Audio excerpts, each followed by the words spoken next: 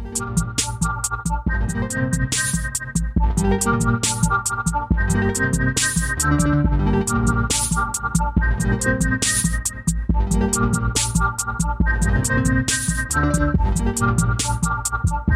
is Scott McNamara with What's New in Adapted Physical Education, and we're going to start off right where we left with the talk about transition and APE and the transition process.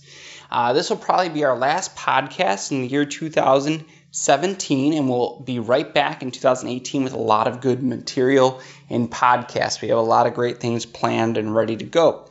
But if you remember from last time, we had Dr. Arnhold from Slippery Rock University and Laura Brickhouse, the APE Teacher of the Year from Shape America in 2017. And they're here and they're giving us some great information about how we can get involved in the transition process. Dr. Arnhold is going to talk about the transition program he has, which I think is really unique at Slippery Rock University, where they really include the health promotion program within that, as well as we're going to talk about the importance of APE teachers within the transition process. And as you listened before, I'm sure you know that we're super passionate about us being at the table during the transition process. We need to be there. We help out in so many ways, and I sometimes think that we can be the most influential in that transition process. We can help them with getting a job. We can help them stay healthy in their lives outside of school. We can help them access facilities and stay healthy and stay active. So I think it's incredibly important that we're at the table, and as you all know, a lot of times we're not. So with this podcast, I hope you all listen, I hope you get some ideas, and I hope you all get a little bit more enthusiastic about us getting involved in the transition program. With that, we're going to start the interview right now. With that, I want to now just kind of keep going with the facilities piece. And Dr. Arnhold, I want to hear a little bit more about your program and exactly what it is, because it sounds, somewhat unique, and then how you're integrating physical activity and wellness into it. Okay. We have something called a TAP program, Transition Achievement Program, and about 35 high school students come to campus up to 3 days a week, Monday, Wednesday, Friday, from 9 o'clock to 1 o'clock. And they go through 4 stations. And the first station at 9 is a educational program, independent living, communication, financial literacy, transportation in and around campus and the community. And we rented a dormitory where we teach independent living skills in the dorm. So it's like an apartment with a bedroom, kitchen, living room, and we learn how to live independently up there. The next hour is the vocational training program. So we have about 12 sites on campus ranging from food, custodial, clerical, landscaping, library, just everything, every site you can think of on campus, because our campus is a small town. And we have every service a small town has here on a campus our size. Or we send students out to the community to learn job skills at the hotel, hardware store, etc. At the end of that hour, and these students switch every 5 weeks to a new job site in the first year to get a wide experience of job opportunities. The third hour is spent at the recreation center where they choose to participate in fitness, group sports or activities like they would in the community center. They do their own program with a mentor. And finally, we spend the hour at the dining hall where they have a quick nutrition education lesson of about 10 minutes, followed by a buffet lunch. And then they talk about their good and not so good food choices that day, and they try to focus on improving that throughout the semester, which is really working well. Following that program, students are very comfortable on campus. They've been around for a couple of years. They know other people. They know the campus very well. And they said, well, I want to go to college now. So we began a post-secondary program where we have 7 students enrolled, 5 living in the dorms, some with Down syndrome, other intellectual disabilities, and autism. 2 are commuting from home here in town. And they take fully inclusive classes, 6 credits a semester, live in the dorms, participate in clubs and organizations, and participate in recreation on a regular basis with a partner. And that's pretty much their living a college life here. That's quite amazing. So I got a ton of questions from that. So you're grabbing them from the school districts then. You're starting out at the school districts. Yeah, let me tell you how that's funded. I'm sure that's going to be a question. Vocational Rehabilitation has funded us through the Pre-Employment Transition Services Fund, which is a federal mandate from the Workforce Innovation Opportunity Act. So there's a lot of money flowing in to the states from the national OVR offices because of the federal law. And all this money has to go to high school students. 15% of the budget of OVR has to go to high school age students, which never happened before. So they're looking for programs in communities that provide high school students these services. So if a student is registered with OVR, the Office of Vocational Rehab, they come to our program for free. If they're not, the school district will pay a small sum to send that student to us for the year. Wow, I hope people in higher ed are listening to that right now on the podcast. Students can pay, the OVR will pay the students tuition and everything except for housing if they come to college, because it's also leading to employment, which is the goal of OVR. Very interesting. So, and I didn't know that, and that's huge news, especially if we're trying to make those collaborative experiences and connections. So you're saying that the high school students basically get a certain sum of money that has to go to them. Well, yeah, it's very, very complicated. It's called a waiver program. I don't know if you have waivers in Texas or North Carolina, but it's part of money from Medicaid and Medicare. But a certain amount of money follows the student. And the idea with the waiver was to get the kids out of institutions and living in a community. So it waives them out of the institution. But that money follows the student around. So there's a certain amount they can apply for and receive towards transition, post-secondary education, employment support, things like that. That is incredibly interesting. I had no idea. But it's all available. I mean, there's a lot of money available to high school students in the transition ages right now. Yeah, I was listening. Very cool. I know that. Well, I hope some people listen to that and have some ideas with how they can maybe use those funds. Yes. Because that's always an issue, isn't it? Is how do we get the funding for it? That's great. So going back to your program, you're starting out in the school districts when they're 16, 17? 16 through 25. Sometimes parents will send their students when the student ages out. Parents will send students to us. And then my next question on that is so you're trying to teach them all these kind of employment, daily living skills, all the parts of their transition plan. Have you been able to follow up with them, some of them?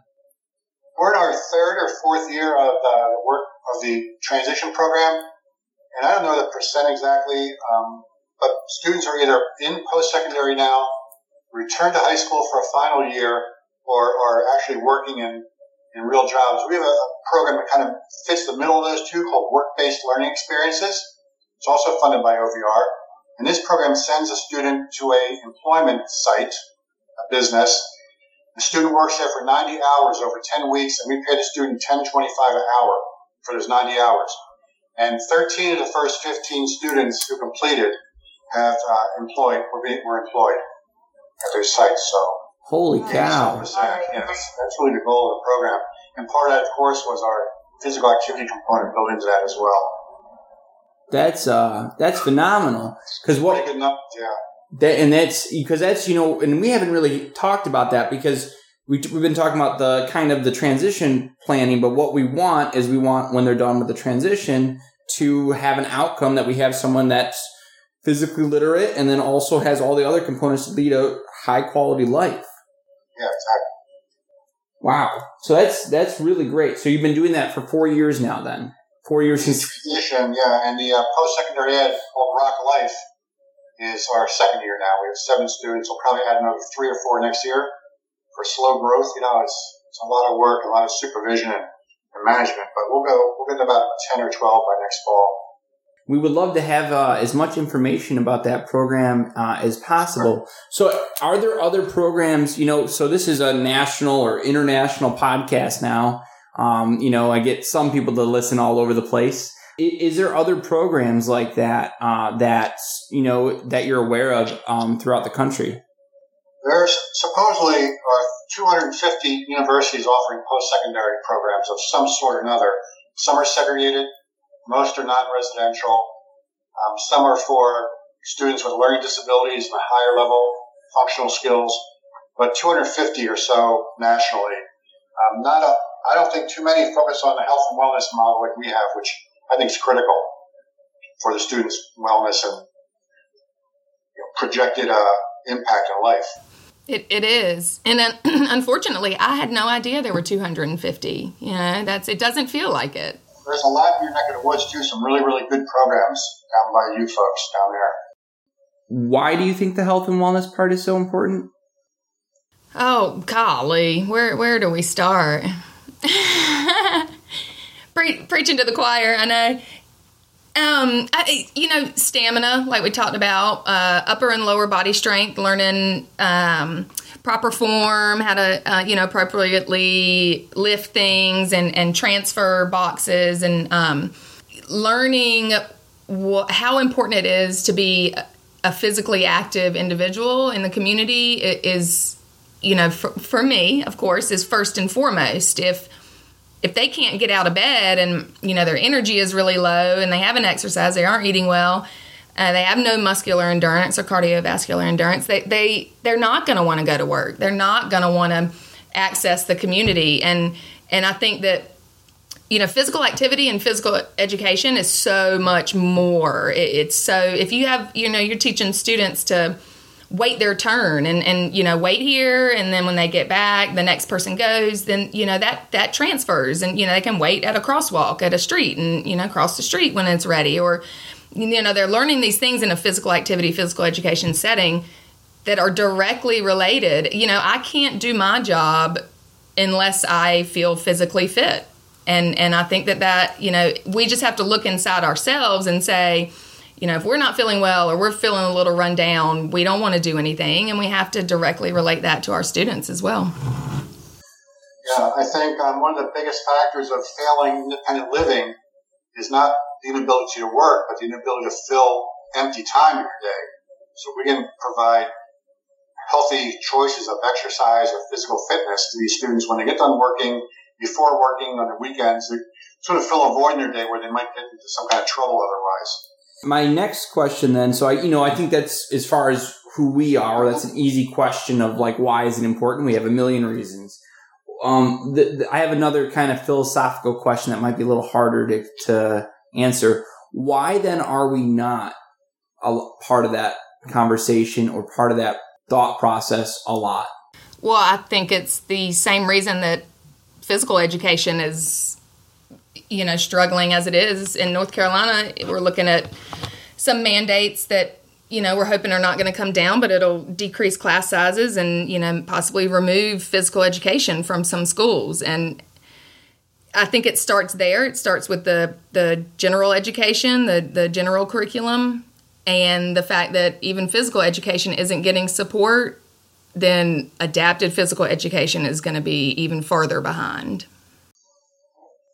Yeah, I have nothing to add to that. I mean, phys ed doesn't get it's not a buzzword that legislators or decision makers want to hear. If we use better terminology like health and wellness and health promotion, obesity, I don't know, words that catch people's attention rather than physical education just doesn't resonate with these folks, unfortunately, no matter how good the program is. Yes, and it's that whole difference. I don't teach gym. I teach physical education. Yes. No, I talked to Dr. Jim Rimmer one time, and I got to sit down with him, and it was intimidating. But that he said very strongly, he said that, what we need to focus on is health for people with disabilities. It's not about maybe the profession as much. Our profession is important, but the outcome of that is maybe what we need to focus more on is that health and wellness piece. I think that's a topic for maybe another day, but that's a important piece to look at. I'll just say, sorry to interrupt, but I think one thing that also gets overlooked is the leisure part of our health and wellness, our recreation and leisure. We have to teach students what leisure is and what a leisure activity is. And I've taught students how to hang hammocks and, how to find a good spot and 2 trees that are appropriately distanced apart, and how to set up a tent, or where to find a cozy spot to read a book. Those are leisure activities that we oftentimes have to remind ourselves to take advantage of, honestly, and our students with disabilities and with special needs also need to know that leisure is a very, very important part of life. Yeah, we were just mentioning in our staff meeting earlier that we need to focus on a little bit of stress reduction for some of our students in our program.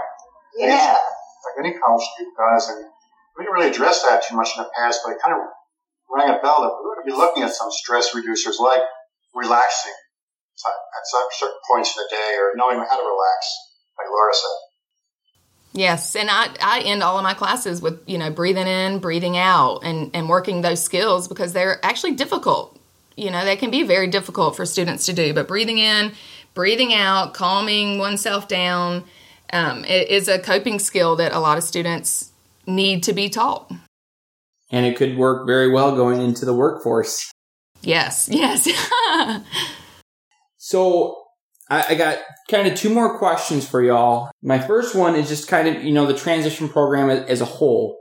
And what we want to see moving forward, at a state, local, and national level. What would you all like to see moving forward in this area in APE for transition, which is not well developed yet?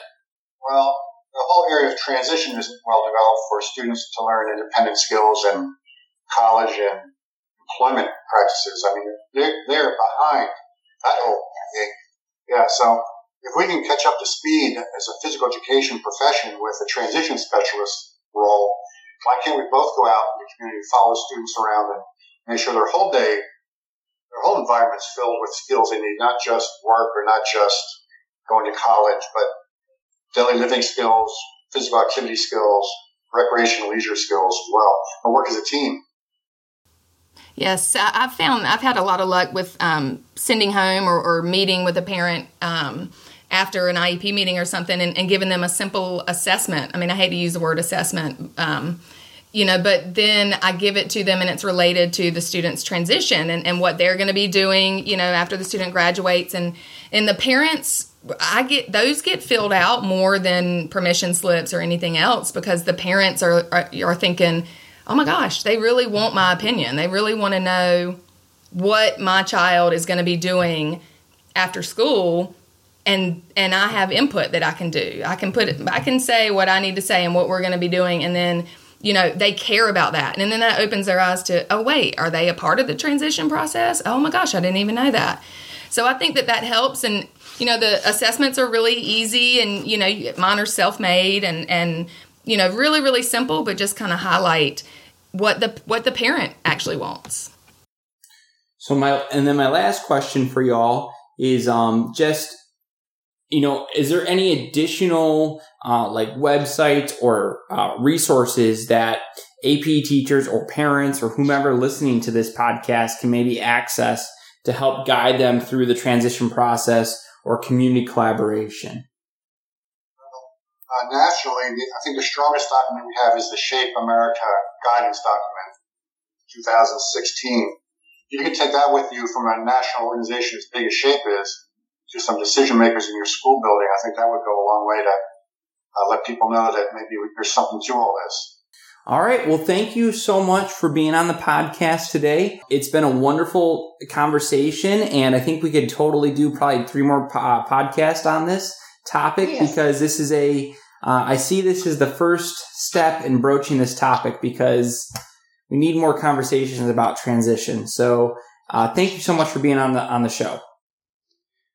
All right. I hope you all enjoyed that episode. Like I said, this will be the last one for the year of 2017. We hope you enjoyed it, and we hope you take some of that stress out, be active, go see family, eat some good food, and come back and be ready for the new year and be ready for some more podcasts. All right. With that, so long and take care.